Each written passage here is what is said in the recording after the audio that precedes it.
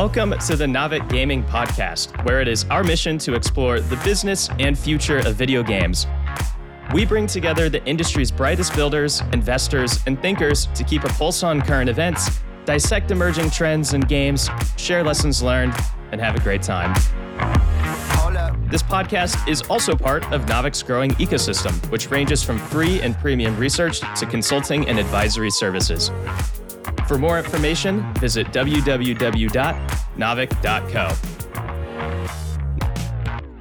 This episode is sponsored by our partners at CleverTap Gaming. CleverTap Gaming is the all-in-one platform that enables game studios and publishers to create personalized player experiences. It's the only solution that provides a real-time understanding of player actions and integrates lifecycle marketing, live ops, and remote configuration into a holistic experience.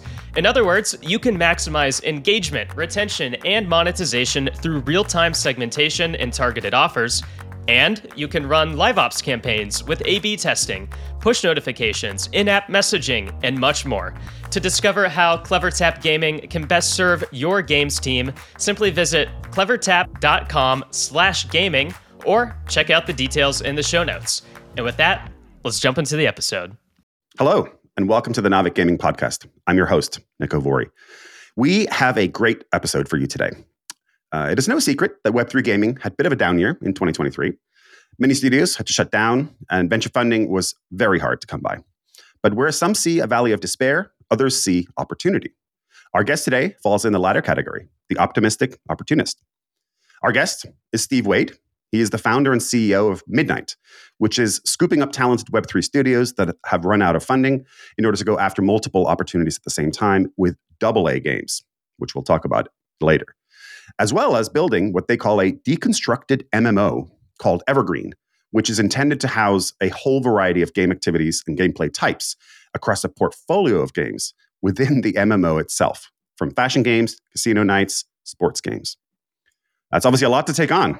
And so Steve is here, and he's going to help unpack what his ambitious vision means in real life. Steve, welcome to the pod. Fantastic. It's great to be here. I've been a big fan of Navic for many years. So this was, when you reached out, I was like, oh, this is a bit of a treat. Like, these guys are experts and they're asking me. I made it. This is it. All right. Well, this is the pinnacle. It can only go down from here. Right. No, I'm kidding, Steve. So with all of that out of the way, let's get right into it. And so the first question I always ask our guests, especially ones who have an interesting background like yours, is what brought you into Web3? So tell us a little bit about your background and what was your journey down the rabbit hole? Yeah. Well, you don't start small using Web3 in the first sentence, right? That's great for all the game companies, right? That now shy away from Web3. I think you have to be careful with Web3 nowadays, right? There is a bit of noise in the industry, and Midnight or Navic, we have a platform, right? And so I think, how do we bring calmness to Web3 and cut through the noise? So again, thanks for having me be here. My background in Web3, I would say, started a long time ago. I was an esports player in 1997, Pacific Shard, PvP winners, numerous years in a row, Siege Perilous and Ultima Online. What I did is I started turning my winnings into sales. I would go to eBay. I was like, oh, well, I won this castle, or I won this gold, and I would sell on eBay. And then I realized people are just buying gold. Like, why am I going, taking the time to go to these tournaments, lug my massive computer at the because they were very heavy back in the late 90s. I can just set up all these bots. And so I was 15. I had 7 AOL phone lines attached to my parents' house in the basement. Wow. And you were one of those bots. kids, huh? You were one of those kids. I knew kids like you.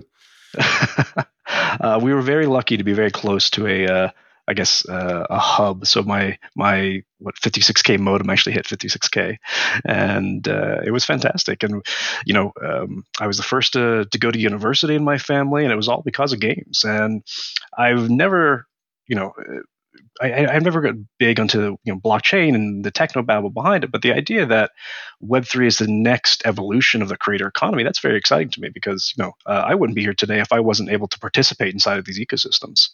And so if I think about where I've came from the late '90s, we eventually pivoted. eBay shut us down in 2002.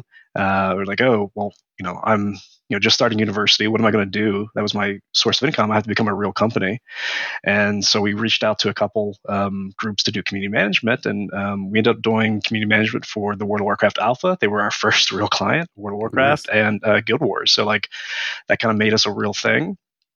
We were trucking along, working on these large titles, and then Yahoo Japan in 2005, 2006, they decided that they want to start publishing free-to-play games in the U.S. I had just been to a game conference in Austin, Texas, where probably two of the smartest women in the game I ever met, Sue Bold and Cindy Armstrong, were in this panel saying, this is the death of premium games. This is the death of subscriptions.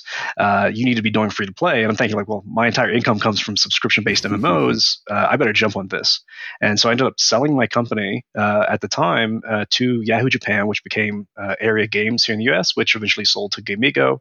And so we, kind of brought free to play game publishing to the US. Sorry, but it was fun at the time. Sorry, not sorry. And that's right. No, it was a wonderful experience. I remember just sitting with a lot of the free to play game people in the beginning, having these lunch dates in Silicon Valley, just talk like, how do we get interviews on IGN, right? How do we get people to talk about us because it was such a new model, and now look what it's become, right? Digital items it's $1 billion industry, and a lot of gray markets. And so after I moved on from Area Games, I started every Asian free-to-play game company that came to the US, which came through one of my consulting firms or my publishing practice. And there was one company, PlaySpan, I don't know if you're familiar with it. They were the first publisher-sponsored marketplace to start trading digital items, right? So it was before blockchain, but it was still the idea that your items are valuable. You should be able to have some kind of agency over them. And so we started doing that. And 2008, 2009, Visa ended up acquiring it for $240 million. So it wasn't a bad exit for the investors. But what we saw was it was a little too early, and it was also very difficult to get the big guys. Like Activision didn't want their users to trade with EA's users at the time, but all the mid-sized publishers were on board, right? So we converted Dungeons and Dragons Online and Lord of the Rings Online to free to play, Mew Online. And so I would have my sword in one game and I would sell it for currency, or I would trade it for another game I wanted to move to. And we saw like it was very helpful for retention, more so than anything else we did, because like people play one main game. And even back then, like, we would have someone in an MMO, they played for 6 or 9 months, and they might jump and play something else. But the fact that they could take something with them, it just became quite more valuable. And so I've always loved that idea. And I jumped into investment banking after I sold my third company, 7 years ago, which was another video game publisher. And we started doing a lot of Web3 capital raises. And I was introducing these guys as veterans. There's two guys in their garage, right? And we were raising these absurd amounts of money for them. And I'm thinking, well, if they're veterans in the game space, I'm a dinosaur or even more a fossil. But I love, real money transactions. I love the fact that people can participate, and the fact they have better opportunities. Like crypto Web3 is hope to so many people. And I would be doing a disservice if I didn't get back into it and try to give people the same opportunities I had. So I thought, I left gaming, I left investment banking, I left investment banking to get back into gaming, and it's been fun. So I think we're leaning into two heavy things, which I didn't like to hear, and which I'm trying to push is I think participation is the key word, right? It's not really ownership in a lot of these ecosystems. It's you get to participate in an ecosystem that you get to spend your time. And then a lot of the companies that were giving us pitch decks, when I asked them about their business models, like how they were going to make money, how the token holders would make money, they kept on using the word fun. And hey, fun's a great word. Everyone should be playing fun, but like fun is such a hand wavy word in Web3 that I really try to push down on it. And I think the right word is fulfillment. And if you have a play, there's different categories and taxonomy of users. So like people could be there for fun, People there could be there to earn money. People could be there for esports to be competitive. And you have 15 different groups. And as long as you can find fulfillment for combinations or various groups, I think that's the key for Web3. And that's why I get back into it, to bring participation and fulfillment. Fantastic. I mean, what a background. This is why I always like to start with this. And a lot of the time, Web3 has been about opportunity. So some of the folks who coming in a little later, to your point, there's a little sensitivity around the word Web3 now.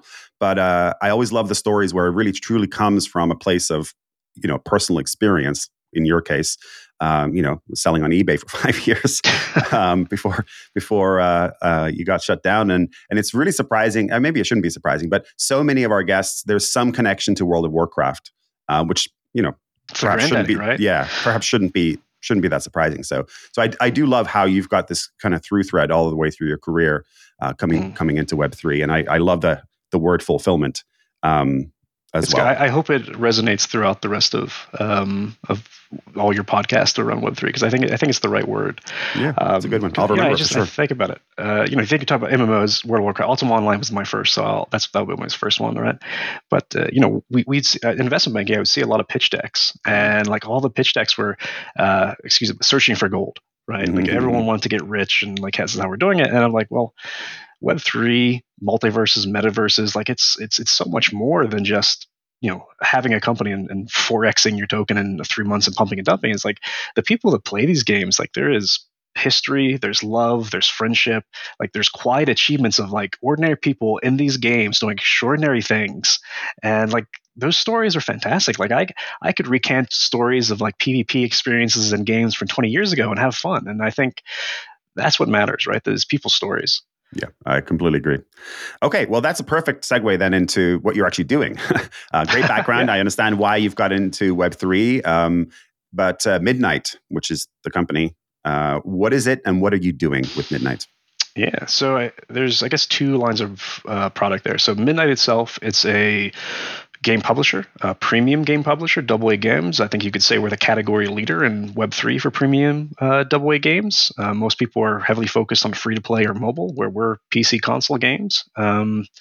So that's what we're doing. We're building from original IPs. We're licensing IPs. We're looking to find companies that want to join what we're doing and publish those games.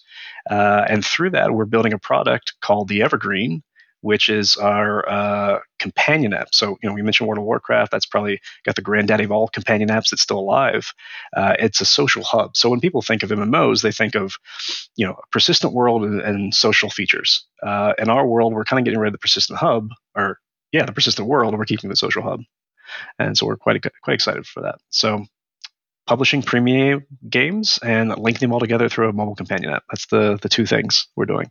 All right. Well, it sounds so simple, but obviously there's a lot to unpack under the hood right there. So why don't we start with just kind of where you guys are at operationally? How many? You already have multiple studios, is my understanding, working on some of these things. How many studios do you have operating currently? Where are they?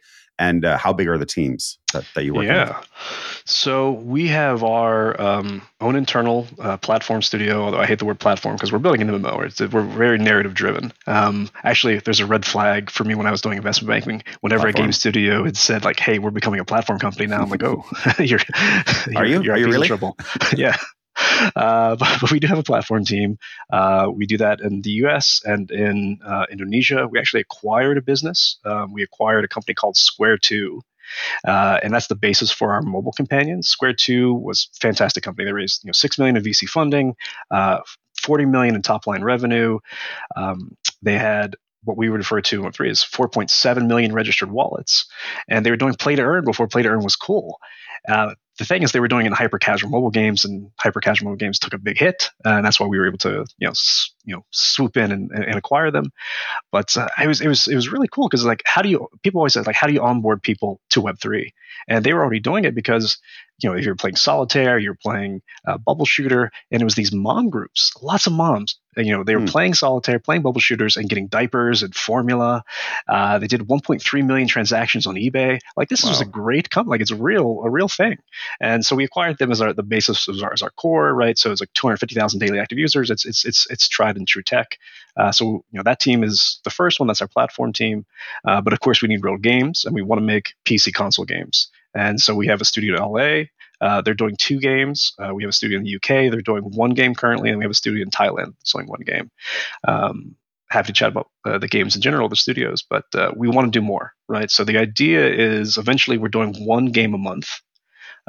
There's some great double A studios who've done, I think Team 17 did 26 games last year. I think Curve Digital probably did 60. So it's sustainable, but it's going to take a while to ramp up to that. So I think what we'll probably end up doing is maybe 4 to 5 games every 6 months, and look at it seasons until we can get to that ramp where it's 1 a month.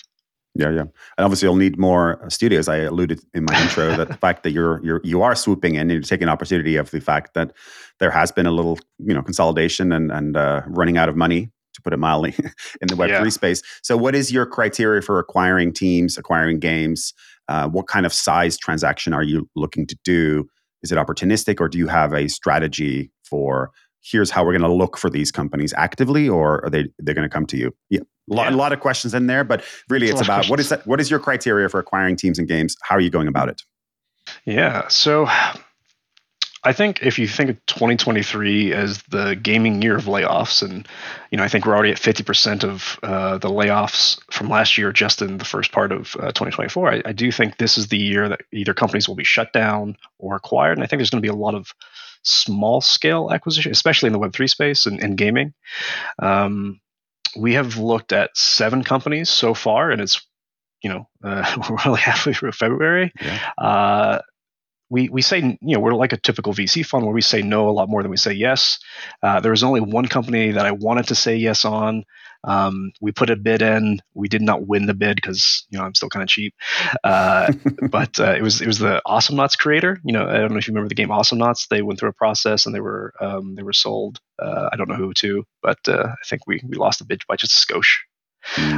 But there's a lot of opportunities, whether it's a really cool brand, and I think there's a lot of brands in Web3 that they peaked, they got a lot of audience, but then they couldn't monetize that audience, right? They didn't know how to make a game, or they didn't know how to create a technology around it. So I think there's 3 things: like we're interested in IP, we're interested in teams, we're interested in technology.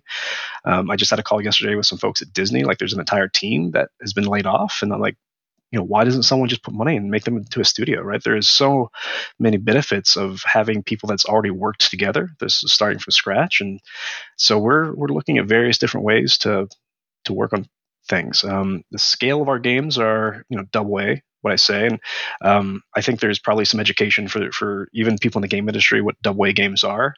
Double A is somewhere between indie and triple A. And it really comes down to budgets. I think a AAA game starts at about 60 million nowadays with inflation, and so our games are far less than 60 million. We're probably in the, let's say, 500,000 to 3.5 million right now. And then for sequels and DLC, maybe we'll put more money up to 5 million because we'll chase success if a game does well. But most of our games are meant to die. The game will. In traditional sense, double A games, they have like a 3 to 6 month window where they pop, and then sales kind of flounder. We think with Web3 and our companion app, we can extend that 8 to 12 months, and so we're pretty excited about our model. But yeah, we're trucking along. So if anyone has a game out there and a budget under 5 million, we're interested in having a look. I mean, look at the success, right, of Pal Worlds, right? $7.5 million, $300 million in sales. So double A games. 1 in 100, you could get a blockbuster. Maybe 1 in 30, you get a hit. But for the most part, you get 1, 2, or 3x games, right? So we're at DICE right now here in Vegas. I've chatted with a couple double A publishers, and they're all throwing off cash. I mean, it's not huge amounts of money, but 5 million, they're throwing off $1 million. That's not bad. That's not bad. I mean, it's real money. For sure. That's exactly right. Yeah. So I love how, this is why I wanted to have you on the pod, is I love how clear-headed you are in your thesis, and how different your thesis is to so many others in the space. Now, we have seen some kind of Web3 roll-up publisher type pitches. None of them have panned out. Why do you think yours is going to pan out? Well, that's a good question. I've seen a lot of. I'm not going to call anyone out, but passports are a big thing, right? Everyone is like, "Hey, this is my passport," right? And so Midnight has a Baja Blast Passport protocol unit, right? We can connect to 40,000 games. But essentially, what people are saying is like, "Hey, I have this old Web 2, Facebook login, and that's going to be how we roll up all these different games. And it's a lot of like really tiny web games that people don't really want to play. Like there's no fulfillment in that, right? People are saying, oh, we've got a bunch of games I call them hippometrics. I think most people refer to them as vanity metrics. And Mm-hmm. you can have a bunch of vanity metrics games in your portfolio, but if no one's actually playing those games, it's not that interesting. Mm-hmm. We don't need a lot of users for our model, but we need, concurrently, every game that we publish should be able to do 200 to 800 concurrent users. And, that doesn't sound like a terrible lot, but once you get to 26 games that can support that, that's great. Because that's people actually playing a meaningful amount of time. Uh, Another thing that I think is different or unique to Midnight is, when we were raising capital for our seed round, in the heyday, people would always ask, where's the value flow? Does it flow to the equity? Does it flow to the token? And I'm, kind of the Warren Buffett. I was like, don't get caught up in the equity. Don't get caught up in the moment. It's a business. You're investing into a business. If the games do well, both will rise. Our business model is like the premium side covers our, the lights stay on because we're selling games. So we know that business. Mm-hmm. The Web3 side is, icing on the cake to us because we're not taking a lot of money from the Web3 side. That's all given to the users. And that's something unique to us where we don't rely on Web3 being our business model. And I think any company that is relying on Web3 being their business model, they're going to find out fairly quickly, like we found out in PlaySpan 2009, that it's very hard to sustain, right? If you're looking at, 1 million wallets, you need 16 million players by free-to-play metrics. And that's a lot of players for oftentimes little crappy games. And, we have a model where, if we do a double A game, we only need 50,000, 175,000 people to buy it. That game's profitable and we're profitable. I'll take a hit if someone buys 1 or 2 million units. That's fantastic, right? I'm not going to turn that down. But like we are made to be a predator where we can go out, acquire businesses. We know the numbers. We get a game. We have niche users we target, and it's an exciting time. So I think we just have a fundamental understanding of how the games business works versus a lot of Web3 people getting into it. There's a project that came out in December. It's the closest thing that I've seen, to our companion app. 300,000 users. They raised 9 million. Their token pre-sale, and then I'm like reading their white paper, and there's no understanding of how the games business works. And chase my britches a little bit, but they're fantastic marketers. Like there's genius level marketing in some of this Web3, and that's one of the things. Like there's so much noise. How do you cut through it, and how do you like bring real games, real opportunities to people? And that's what we're focused on Midnight. Yeah, I love it. I mean, games as a business. Yeah, who would have thought? What a crazy idea! They have to make money, really? That's right. So no, I love the fact that you're focusing on the games as a business, and it's a numbers game. I'm a former CPA in a previous life, and ex-Zynga PM, as my longtime listeners will know. I love talking about my Zynga days. But yeah, numbers, like the numbers don't lie, and when the numbers work out, the numbers work out. It doesn't matter what the game is or what the studio is or where they're based. That's right. If they can ship a game and they can make more money than it costs to make, well, that's a good business. So fun fact there. Profit matters. When were you at Zynga? Were you at the heyday when they were sharing on Facebook before? Yeah, okay. Mafia Wars on MySpace. Mafia Wars. Yeah, I still remember those days. And then the launch of Farmville on Facebook Canvas, and then the rocket ship that followed. So yeah, those were fun times, exciting times, very formative years. Everybody has their formative years in the games industry somewhere.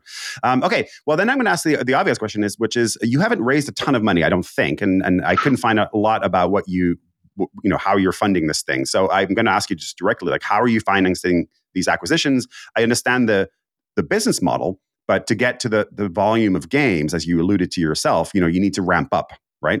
And that takes money and that takes time. And my question is, how are you financing these acquisitions and these activities? You're exactly right. So the biggest risk to Midnight and the Evergreen project is the initial portfolio, because that's the most capital intensive, right? Before we have a flywheel of games that are, in essentially, we're saying it's 8 to 9 games before we can just self-finance. So in order to get to those 8 to 9 games, it does require some capital. We had raised a 6 million seed round. It took us 3 weeks to do it during the heydays, right, of doing it. We got a grant. We had another almost $6 million grant from Forte.io. And then we're currently raising more. I don't know, for better or for worse, we turned away a lot of money in 2022, mostly from L1s and L2s looking for exclusivity. I couldn't buy into the exclusivity. Like, I don't mind making a game on this chain or this chain or this chain, but none of them had seemed like, hey, this is the shining light. This is going to be the winner for games. This is where you need to be, and we'll see where that goes. But we are, we're getting ready to raise another round now. We'll probably do that middle of summer. We're looking at everything from debt financing to our project debt for the games, which is always fun. I did a lot of that in traditional or my previous life as a banker. We'll do equity, and then the fun thing, which is fun for me because we spent a bunch of money with Deloitte and like 4 different law firms, is setting up offshore financing to do a token. So our token will be launched on April 1st, April Fool's Day. I can't think of a better day to do a gaming token. What a day! What a day for a Web3 exactly. token launch. Yeah, it's just like we could ask for a better day. What's the token called, by the way? Echo token. Echo. Okay. Yeah. I thought there might be some tie-in to April 1st, but no. No tie-in. Can't think of it for Echo. Yeah, we went with Echo because the way we look at the token is it's player stories matter. I think we want to be a narrative-driven company, and essentially when you play, it's your Echo. It's your digital Echo, and that's where the name came from. And so we're excited to see where that goes. Fantastic. And there's a bit of a bull right now, so everyone's quite excited. Yeah, you're timing it pretty well. Yeah. Who knows what April 1st is going to bring? Like, we could have 5 roller coasters in between then and now, but no, you're timing it pretty well. I had a planned question actually on this, so I'm just going to bring it forward a little bit, which is, you're doing a token sale, and obviously tokens still do work, but obviously they work a lot less effectively than they did back in the heyday, 2021, late Q4 2021. If you launch a token then, you could raise $100 million without, batting an eye. So I'm just curious to hear your thoughts on, have you evaluated the token raise market recently, and what are your expectations for a token sale? Yeah, so I think if you look in the last 24 hours, crypto VC funding has climbed higher for the first time in 2 years, where it's past the previous quarter. So there is a bit of a bull where people are getting excited, right? The price of Bitcoin is up, so everything rises. Everyone's happy. All the alts are up. So VCs are starting to put cash back into it. I think the idea or the days of here's 2 guys in the garage, a PowerPoint presentation. You really need a product. You really need those HIPAA, or I keep calling HIPAA, vanity metrics. Like your socials have to be hot. People have to be able to touch and feel things now, because there were just 90 something with 91% of NFT game projects are dead. 1 in 4 VC funded Web3 game companies in trouble. Which reach out to me. We're always looking to help. It's rough out there, and I don't want to paint a rosier picture that Midnight is a bastion for hope. Although I like to think that we are. It's tough, right? It is tough out there. Crypto sales in particular, we've been planning for a while. There's not a lot of I would say pedigreed Web3 companies like us that have backgrounds in gaming, who understand how to not only make money for the company, but make sure the users see benefit. Which is maybe that's something different than most companies do, where we're not here for a short time, we're here for a long time, and that's fun. So we've said how do I explain it? So last year it was difficult. This year people are competing for business again, and so it's definitely refreshing. I've kind of pushed a few projects. I was like, if you can get a token out this year, I think you should. I don't know if it's going to be a $100 million raise, but for us, we're probably looking at around 20 million, somewhere 10 to 20, and that's enough for us. We're double A games. We have small budgets. The biggest one that I saw recently, which I obviously am a massive fan of, I'm an investor, so I probably should say that, is Shrapnel. They launched their token in November to great success. They've set the bar for Web3 games, in my opinion. It's fantastic. I think there is opportunities out there if you're a pedigreed team that's building something versus here's a rug pull, right? I think the rug pulls are probably done, but I think the real teams that are really leaning into crypto and allowing users to participate, I think there's opportunities out there, either from investors, from doing token sales, getting all your KOLs on board to sell to users, working at the right exchanges. There's I could list I'm not going to list them, but there's obviously tier 1 exchanges, tier 2, tier 3, launch pads. You just want to make sure, like, if you've not done it before, work with an advisor, or follow someone else's playbook, right? Look at some other companies that's already done it and just do what they did. Because I think there is a path to success in this that is going to make sense for the next year. Maybe the next 6 months, like you say. Who knows what's going to happen in April? Yeah, but I think it is a viable path nowadays. But it's not the end all. In my mind, it is just a tool. It's another tool, right? Mm-hmm. Debt, VC, tokens. Maybe we do a SPAC, right? Maybe SPACs come back when there's a lot of money.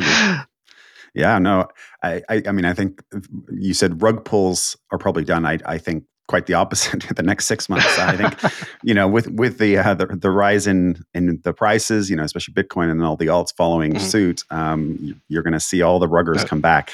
Maybe let me rephrase that. Try and make their quick buck. Like whenever there's money to be made, there's going to be ruggers and scammers. So I 100% agree with that. What I meant was I don't think VCs will be investing in rug pulls anymore. I see. Yeah. But I think there will be projects that pop up. Like I said, I think the one in December is a bit of a rug pull because they have no understanding of games, but users are excited, right? And people want to be excited. There's so much hope. People want to believe. Hey, yeah, that's right.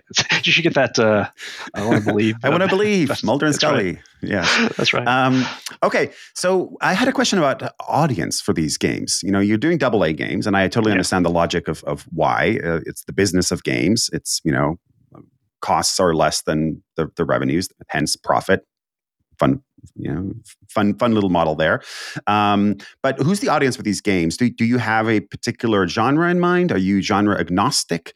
And is it more for the average person who knows nothing about crypto and Web3, or is it for crypto enthusiasts, or is it both? Yeah, no, that's a great question. So the Evergreen Companion app, I think that's where most of the Web3 users are going to live, because it's free. You don't have to put $5 to $40 up front to play the game. But you can farm other games, and the Web3 users will be able to sell items they create to Web2 users in the games. And the games themselves, we're game agnostic because that's the fun, right? So if we're doing 12 games a year, it should be a hardship if you don't play all 12 games. Maybe you play 4 games, right? Like maybe you like the fighting game, maybe you like the fishing game, maybe you like the Barbie dress-up game, but you hate FPS games. But there's an item inside of that FPS game that you really want for your Barbie dress-up game. Well, now, because of that hardship, there's a built-in marketplace. Like now, people who don't play the FPS game, now they can sell you whatever that black T-shirt is or something. And so that's what I love about MMOs. That it's these virtual worlds where you have people intermingling with people that really wouldn't mingle in the first place, but now they kind of have to. So like we encourage interaction through having different genres of games. The games themselves are niche, right? These are AA games. Our first game's a 2D pixel brawler. That scales mostly male. Average age 27. It's got a TAM of 119 million, right? So it's not a massive game, but it's one game. Our next game is kind of in that kind of like Overcooked chore simulators, right? So it skews mostly female, younger, probably at 24, less TAM, maybe 90 million. So we're not looking at major game categories, but if we keep on adding a bunch, right? So like we had 10 games, now we're at $1 billion, and it's different type of people. They're forced to mingle, and that's how you create a real circular ecosystem, in my opinion, circular economy, rather. Interesting. And and they do need to know about crypto, though. I just want to understand the Evergreen. No. Sorry. So the games themselves, the Web 2 games, I understand, the genres, the games I understand are just Web 2. They're just games, and then there's the transfer of value trading marketplace aspect that goes between the games. But does that not imply that the players, even though they're playing their individual games, don't need to know anything about crypto for that? If they want to do the trading, the marketplace piece, then they do need to understand what the Web3 components are. I'm having component. Yeah. No, I get what you're saying. we expect a large amount of trading to happen in platform, and so they may have to go to the Evergreen app to do a decent amount of the trading or the crafting or how they move items behind. But they're not going to have to worry about their own wallets, right? All that stuff is hidden. We've got our own kind of system that cross wallet across games. What is, I think, most unique is they log into their game. And you think of it as playing. I don't know if you played, Diablo 4, but you plop down $70 for that game, and then there's like the item store. Mm-hmm. It's like, hey, do you want to spend $15 more to get this horse skin? In Midnight's games, the plus version, that horse skin, that's sold by other players. Midnight has taken a stance that we're going to have an item shop in every game. It's a very familiar item shop, and we actually plan the item shop for the first 3 months of live service, and then beyond that is UCG. But we give that to the Web3 users' hands to sell to Web2 users. That's how we're looking to launch on Steam. That's how we're looking to launch in South Korea, because the Web3 doesn't happen inside of the Web2 games themselves. Any of the digital items sold there is purely, it looks as a Web2 game now. Now, I think there could be game-specific crafting materials that they get, and maybe if they're on the app, they'll say, hey, you have these materials, they're valuable in other games, or you have these 7 items, you don't play this game, it's worth $700, you should go sell it. It's knowing when to message the user at the right time, but like they're not going to come into these games and we're like, hey, you're going to make a bunch of money. No, it's like, hey, play this game, have fun with it, stay in this game, right? That's one of the things that I think a lot of people got wrong with interoperability when they were, which you don't hear about in the last 6 months. No one talks about interoperability anymore. But the idea was like, hey, well, this is going to jump from this game to this game. And I was like, no, that's the wrong idea. We just did this study with Deloitte, where if someone's in a game, you want to keep them in a game for as long as possible, because that's where they're going to have the most fun. That's where they're going to spend the most money. Now, if they come, they play the game, pop on $5, they play it for 10 hours, they're done with it. You want to be able to move them to the next game. You want to keep them inside your ecosystem. But the idea of moving users around, you don't really want to do that. You want them to stay where they're happiest, and then that's where they'll bring their friends and stay a little longer. Yeah, bring their friends. Actually, that's a great point. Do you have any kind of social hooks built into the games themselves, or are they mostly first person, single player games, or do you have massive brawlers where you've got hundreds of players at the same time? No hundreds of player brawlers, but okay. Most of our games are multiplayer, 1 to 4 players, maybe 1 to 6. We have some ideas for some single player games, but even the single player games, gaming could be lonely. And I like the idea that you beat a chapter. Telltale did a really good job of this. If you remember Telltale games. Oh, I love Telltale. Love them. They just did a Star Trek. Well, not Telltale, but the guys from Telltale. They did Star Trek Resurgence. If you're a Star Trek fan or Telltale fan, I highly recommend that game. It was a lot of fun. But something that Telltale did, which Star Trek Research didn't do, was like after you complete the chapter, someone's like, "Hey, 56% of the people did A. You did B. Yeah. What a weirdo!" I remember that. And I love that. Yeah, and so I think you can reward things, and you can drop some exclusive loot in single player games, so make people want to go and farm that single player game. But it's all about the experience of the story. So for us, it's more RNG than like, hey, if I play this game 20 times, I know I'm going to be able to farm X materials. Like, if I play this 20 times and I do different things, there's a chance I'll get X material or X item or B achievement. So yeah, we're looking for fulfillment in all of our games. There are a bunch of social hooks. If I think about the companion app, the thing I compare it most to is Pinterest. I think Pinterest is a great way to collect your hobbies. And we've got mini games inside of the app. There, people will be able to farm airdrops. There's a crafting system, which I think is the way how we do interoperability and make it successful. But at the same time, here's your friends. This is your friends' items. This is what the NFTs they've destroyed, or this is what they've crafted. This is the game they've done. This is their achievement. I think it's going to be fun. Yeah, nice. It sounds like a lot going on in there. So when are you planning on launching? Definitely punching up our weight. Yes. When is the Evergreen app launching? Obviously, the games will launch whenever they're ready, right? Like you'll just be rolling them out on a regular cadence. Once you hit your stride, you want to do, how many did you say you want to do a month? 1 a month? Is that right? Ideally, it's 13 games a year. It's 1 a month, and then an extra one in the holidays for whatever we call our holiday fest. Maybe a Baker's Fest. Baker's dozen of games. Right. Never heard of that before. Okay, cool. So that's the goal. Okay, so that's the goal. First party games. And we can do more third party. Yeah. And when do you think you're going to hit that stride? So we're actually launching our open beta for Evergreen next month. Oh, cool. And so it's got 2 mini games. It's got decent amount of social features, and we plan to build it over the summer to when our first 2 games are ready in October. And so people can pre-farm those games for crafting materials, and it's going to be a lot of fun. Pre-farm. That's right. We embrace bots. We embrace bots by actually giving people bots and like, hey, this is your bot named Nico, right? And Nico can go to different games. There you go. I like that. Yeah. I like that having my own bot. I was going to say where can if listeners are curious or interested, where can they sign up for the beta? Is there anywhere we can go? Please come to our Discord, follow us on Twitter, and whatever social network that the marketing team turns on the next week. But it should be first week of March. Android, iOS, Evergreen app. So I think our Twitter is Play Evergreen. I'll throw them in here so you can. Yeah. We'll put them in the show notes as well. We always put these in the show notes. So cool. We'll make sure we have something there to if people are interested in checking this out. We'll have some links there. I was actually quite surprised. So when we had raised our initial fund, our investors were like, hey, Steve, no one knows about you. Do something. And I was like, all right, well, we do a PR piece. And Dean at VentureBeak was kind enough to pick us up. And 3,000 people joined our Discord. And for 2 years, we didn't say hello. Wow, that's crazy. Dean, if Dean's listening, Dean, you have a lot more pull than you should be. You should be out there like asking people to follow you on Twitter and get an NFT for free or something. Dean, that's right. You do Dean NFTs, right? Moving numbers. Yeah. Who knew? Well, here's the crazy thing. So we didn't talk to them for 2 years. We said hello and we turned our Twitter on.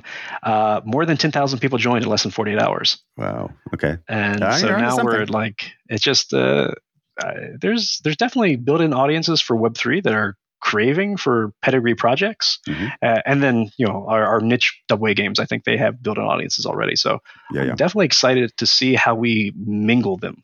Right. That's because that's been the thing. Like, how do Web3 users and Web2 users chat? And do I have to create 2 different Discords? Like, we don't know yet. We're going to find out. Yeah. And do they even speak the same language? That's right. The Web3 language and the Web2 language in gaming, you would think it's the same because it's games, but actually it's not. There's a lot of cross-talking and using terminology that certainly Web2 folks don't really understand necessarily. Yeah, I mean, I don't know a lot of the Web3 language. Every once in a while, like my hip hop is up 40% on the Flop network, and you got a bang bang. I don't know what's going on. Yes. Okay. So you touched on something which is near and dear to my heart, which is distribution, discoverability, getting your product into the hands of the consumers, the players that you want to get it into the hands of. And no matter how good your games are, no matter how amazing your product is, this applies to any product, it's going to hinge. Its success is going to hinge on finding the right audience or the right audience finding you. So either push or pull. And I ask all of our Web3 guests this because this is such a critical piece of the puzzle. How are you intending on reaching your target audience? You've said you're going to be cross-platform. So let's talk about the platforms you're going to be on and then how you're going to actually find the audience or how they're going to find you. Yeah. Discoverability, I think Web2, Web3, it's a big issue for games, right? There's so many games being pushed out hard now. I wish that some of the platforms would limit, have some kind of their own, filter system, but it's a lot out there. I think we're in a great spot if you look at our top of funnel, even more so than an MMO, right? If we were doing the persistent world MMO, I think that would limit our funnel versus having all these different game types, different demographic, different age ranges. Gives us a much broader top of funnel, and I think our niche games, our niche AA games for niche users, they have built-in audiences. Like, we'll be able to find those audiences, I say, fairly easy. Most of the games we're making now with the game developers we're making with, they've already made these games. And so a lot of times it's, I don't want to say a reskin because we're doing more than just a reskin, but like, they've already spent $6 million building this game, this engine. They have a fan base. They've done millions of installs. We're taking that and we're taking that to this niche audience. Like, hey, here's a new spin or here's a new IP. And so I think the Web 2 gamer side, we know where those gamers are. We've found them for 2 decades, right? And so I think bringing them on is going to be easy. It's the Web3 users that I actually find challenging. When I was raising our 6 million seed round, I had an investor say, look, it's easier to raise $6 million than to get 600 Twitter followers. And I was like, oh, wow. And so I think there is certainly something true in 2021. to that, right?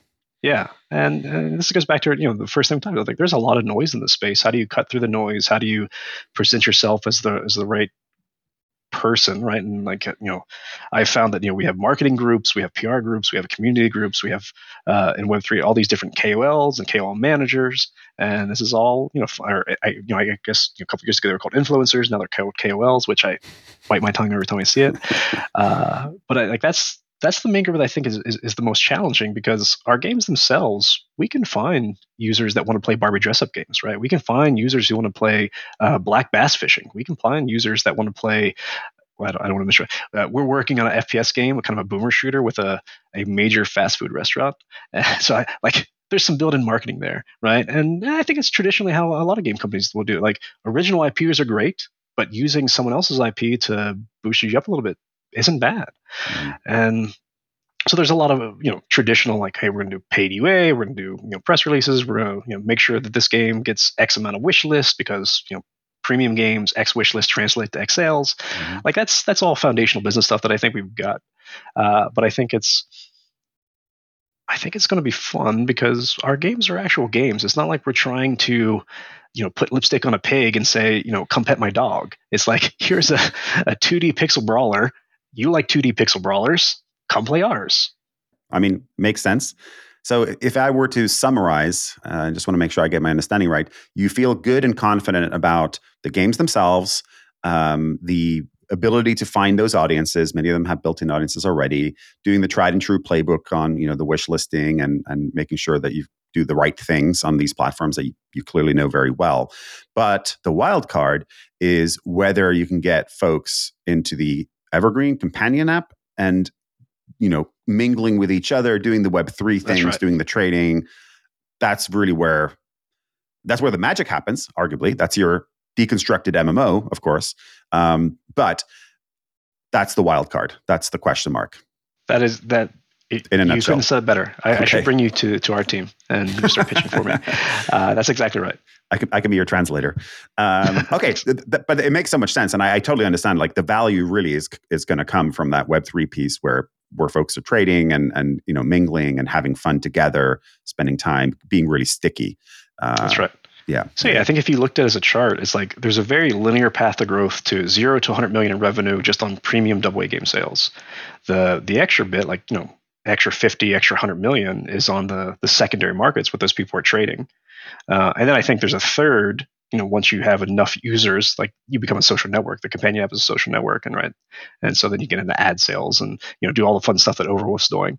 They're an investor, so I have to throw them in there. Yeah, they've been on the pod. They haven't been here on my pod, but they've been with I think Alex Takei's segment. Yeah, they're fantastic. They had Overwolf on. So what a great business that is.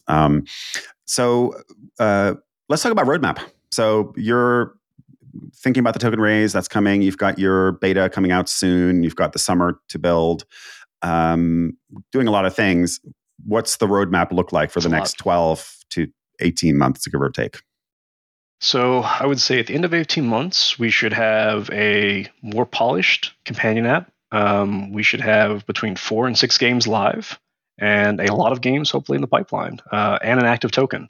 One of the cool things, I think it's cool, for our token in the next 18 months is, you have a lot of single token projects that have done well, but they're highly dependent upon one game's success. I think that's risky. And what we saw in real money transactions, whenever like the price of the WoW token or whatever your MMO choice was, like those would always pop on DLC days, patch days, or new expansions. And at midnight, you have a new game coming every month, right? And so you should see decent pops for that. And I think the fun thing is, like, what I went back to is, like, gamers might not like every game every month. And so you save your resources. Like, well, I don't play this fishing game, so I'm going to skip August. But come September, when that turtle race car game comes out, I'm gonna drop all my stuff on that, and then prices go up. So I think it's going to be fun launching content. I get to work in genres of games that I wouldn't normally work on. We're working on a tea time solitaire game that. Okay, so I'm excited for it. Is that a category? I didn't even know that. Well, I've made it a category. It's like a murder mystery, but I call it tea time solitaire because it's like It reminds me like an Agatha Christie murder mystery. I don't Miss Marple. I love Miss Marple. Exactly. Oh man, I love Marple as well. Yeah, she I love has. Miss Marple. She's great. So Miss Marple has the best piece of advice from any fictional character. I've used it in banking. I've used it in gaming, and she says, "Good advice should always be given, but it's rarely taken." Oh, that's a good line. I did not know that came from Miss Marple. I've heard it. But I did not know the source of it. So that's Miss Marple. Okay. Well, there you go, listeners. You probably learned something new today. I haven't thought about Miss Marple in 10 years. That's awesome, Nico, that you Of course. I loved Agatha Christie. I loved Sherlock Holmes. Like, I loved all the classic, Hercule Poirot. Hercule Poirot, yeah. Oh, my goodness me. Those were all so good. Right. We should chat after. For sure. We could geek out on Agatha Christie and Sherlock Holmes and what have you. Hound of the Baskervilles. Oh, what a classic that is. My English literature undergraduate degree coming into focus here. Yeah, it's getting serious. Getting a little bit too serious for a gaming podcast. Let's go back to the token for a second. I did want to ask, and I forgot to ask it earlier, so I'm going to ask it now because it just came up. Utility. We use this word utility in Web3, and it's been kind of overused, I think, perhaps to a certain degree. But for lack of a better word, what is the utility of the Echo token? What do you anticipate the Echo, other than obviously raising funds for you? What are the owners, the holders of the token, getting in return? So I like. Or what is it used for? Let's put it that way. What is it used for? I think maybe that's the better question. What is the utility? Yeah, I like the word utility. I think all of our law firms like the word utility. It helps, right? I'm excited. Again, Midnight is a game publisher. Evergreen is the MMO. It's going to take a while for us to get to 26 games, and I think that is when the game has enough core loops, enough users to be fully fleshed out, and that's when the utility of the token is at its fullest. So there is a ramp up in our token where, like, the first 2 games, maybe there's not as much utility, and we kind of outlined in the white paper, like, these are the first 4 or 5 things that can be done. But like, as the MMO grows, the value goes up, the use cases go up. And we're also fairly opportunistic to we're looking at different models to see what people are doing now, because some things work, some things don't work. But in the beginning for us, we are very heavy on cannibalizing our own revenue with that Premium Plus model, and users putting time, effort, bringing their networks in, bringing their friends in, and letting them monetize our games, right? So Web3 users will be able to come in, monetize Web2 users that we have that built-in player base, and they get to cash out with our token. So that's the first thing that they get to do. Beyond that, they'll be able to start staking for games. When we do have our seasonal games, we have 5 games come out at a time, or eventually the baker's dozen, as you called it, for the year. People will pick them, and not every game is going to survive. We are very transparent that games in Midnight System might only last 3 or 6 months before they die. And how cool would it be if you picked one of the games that last for 2, 3, 10 years, right? And then you have a participation in that. So I think there's going to be a lot of opportunities to actually use the token. We have our interoperability crafting system, which I think is fairly unique to Midnight, the way we're doing it. People, like we said, in the last 6 to 9 months, who's talked about interoperability, not a lot of people. So we built the system. I was heads down for 6 months, just writing this. This is how you do interoperability. We didn't put the full document into the white paper because everyone said, Steve, you're writing an academic paper for people that apes don't read is kind of the saying. They're like, just truncate it, put it in there. Ouch. And ouch. Yeah. Oh, it was painful. Because I wrote 60 pages over Martin Luther King Jr. weekend, and then the team cut it down to half of that at 30, and then we put it online, and then the first 357 people to see it in an hour just went straight to the token page, and so that's our first audience, right? They're just there to make sure that we're not going to rug pull them, right? There's lockup in the tokens. There's a long-term treasury fund, and then every once in a while I get surprised. We're here at Dice, I mentioned, and some people have read it. They're asking me about the story. Like, oh, well, what are the bluff? Where did the bluff come from? I'm like, oh, well, let me tell you. So it's fun. I'm excited to be here. Yeah. Oh, got a lot going on for sure. That is a fact. Yeah. So, and I'm kind of coming to the end of the podcast here, but we've covered a lot of ground, obviously, today. Thanks for the questions. This has been great. No, this has been really interesting, and I definitely like I said, I wanted to have you on the pod. I saw Dean's piece in GameSpeed, and and I read it, and I was like, wow, this is really interesting, and this is some pretty unique compared to what I typically see in the Web3 space. I like that. Yeah. Yeah, no, it intrigued me. So we covered a lot of ground, but any kind of parting thoughts on Midnight? What are the things you're most excited by about what you're doing? What are the biggest opportunities you think for Midnight and Evergreen that are untapped at the moment by anybody else? Yeah. So I think a couple different things. So the uniqueness of Midnight, right? I like the term category leader for premium AA games in Web3. We're hitting that pretty hard. Our interoperability crafting systems is fairly unique in the way that users can come in and actually get payouts. Right? It's not hope. It's like Midnight knows how to make money. We're cannibalizing that money and we're giving it to the users. So I think that's pretty cool. The way that we came in and started this podcast, and we just talked about, there's a lot of noise, and how do we bring calmness to that? And I think there's something magical about the 11:59 p.m. right before midnight. There is a bit of calmness between those hours, and I'm hopeful that we can bring. I don't know. I think Web3 needs something between a Mr. Rogers and a Batman. I'm not saying that's us, but I think it's needed, and so that's what I'm hoping to see in the next year is calm voices will prevail in this space, and real businesses will emerge. Interesting. Okay, I like that answer.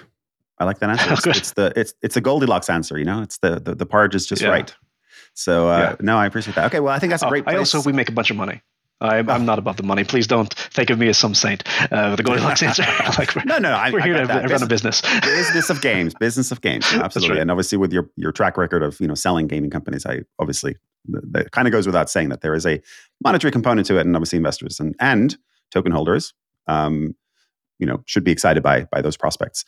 Okay, and the final question that I ask all of our guests, this is new for 2024, but what three games are you playing or are most excited by at the moment? That's a good one. I play Fortnite weekly with my brother, sister, and their kids, and my wife. So we play a lot of Fortnite. Just amazing what what a fun family-friendly game.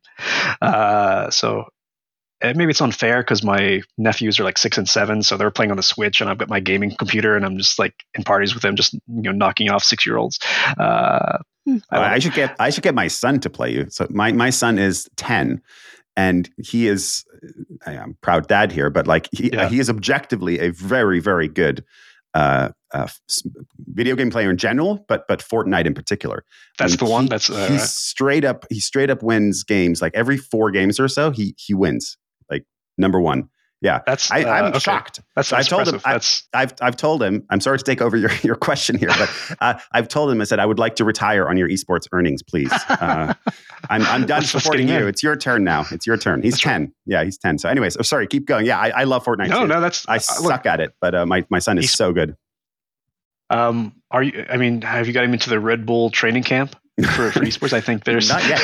And here's the crazy thing: he only just started playing 2 months ago. So he plays on his Switch. So he's underpowered compared to what he could be doing. So maybe I need to get him that big rig and the gaming setup. It's like Rocky, right? Drago had all that cool equipment, but Rocky was chasing chickens, right? So your son is essentially chasing chickens right now. That's and right. It's going to, there it is. It's going to serve him well in life. Okay. Anyway, sorry to take over your question, but so Fortnite, great. 2 more. Fortnite. I beat Baldur's Gate 3, as many people did. 100% of our listeners have mentioned Baldur's Gate 3. It was good. Yeah. I really enjoyed it. And so my son was being born the next month after release, so I had to play the entire game before he was born because I knew I would have no time. And so we got that in. He's 5 months old now. He doesn't play Fortnite yet, but I'm looking forward to what he does. You're never too young to start. That's right. Star Trek Resurgence, what I mentioned, that's a great game. I enjoyed that one. But there was an indie game called Nobody Saves the World out of a small studio in Toronto, Canada. I really enjoyed it. I mean, it was more of the type of games that we want to do. I have no affiliation with those guys, although they're looking for a publisher. It was a good game. Nobody Saves the World. It was fun. It was a fun little co-op game. Fantastic. I think you gave us a bonus one there. I think that was 4. So thank you very much for that. That's the baker's dozen The Baker's trio of games for the Navi Gaming podcast. Okay, well, this is a fantastic place to end on a fun note here. Steve, thank you so much for coming on the pod today. It was an absolute pleasure. Absolute pleasure. Thank you. Likewise. Cheers. And a big thank you to all of our listeners. We'll be back next week with more interviews, more insights, and more analysis from the weird and wonderful world of Web3.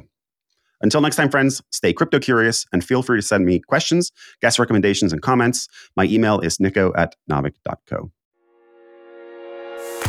If you enjoyed today's episode, whether on YouTube or your favorite podcast app, make sure to like, subscribe, comment, or give a 5-star review. And if you want to reach out or provide feedback, shoot us a note at podcast@navic.co or find us on Twitter and LinkedIn.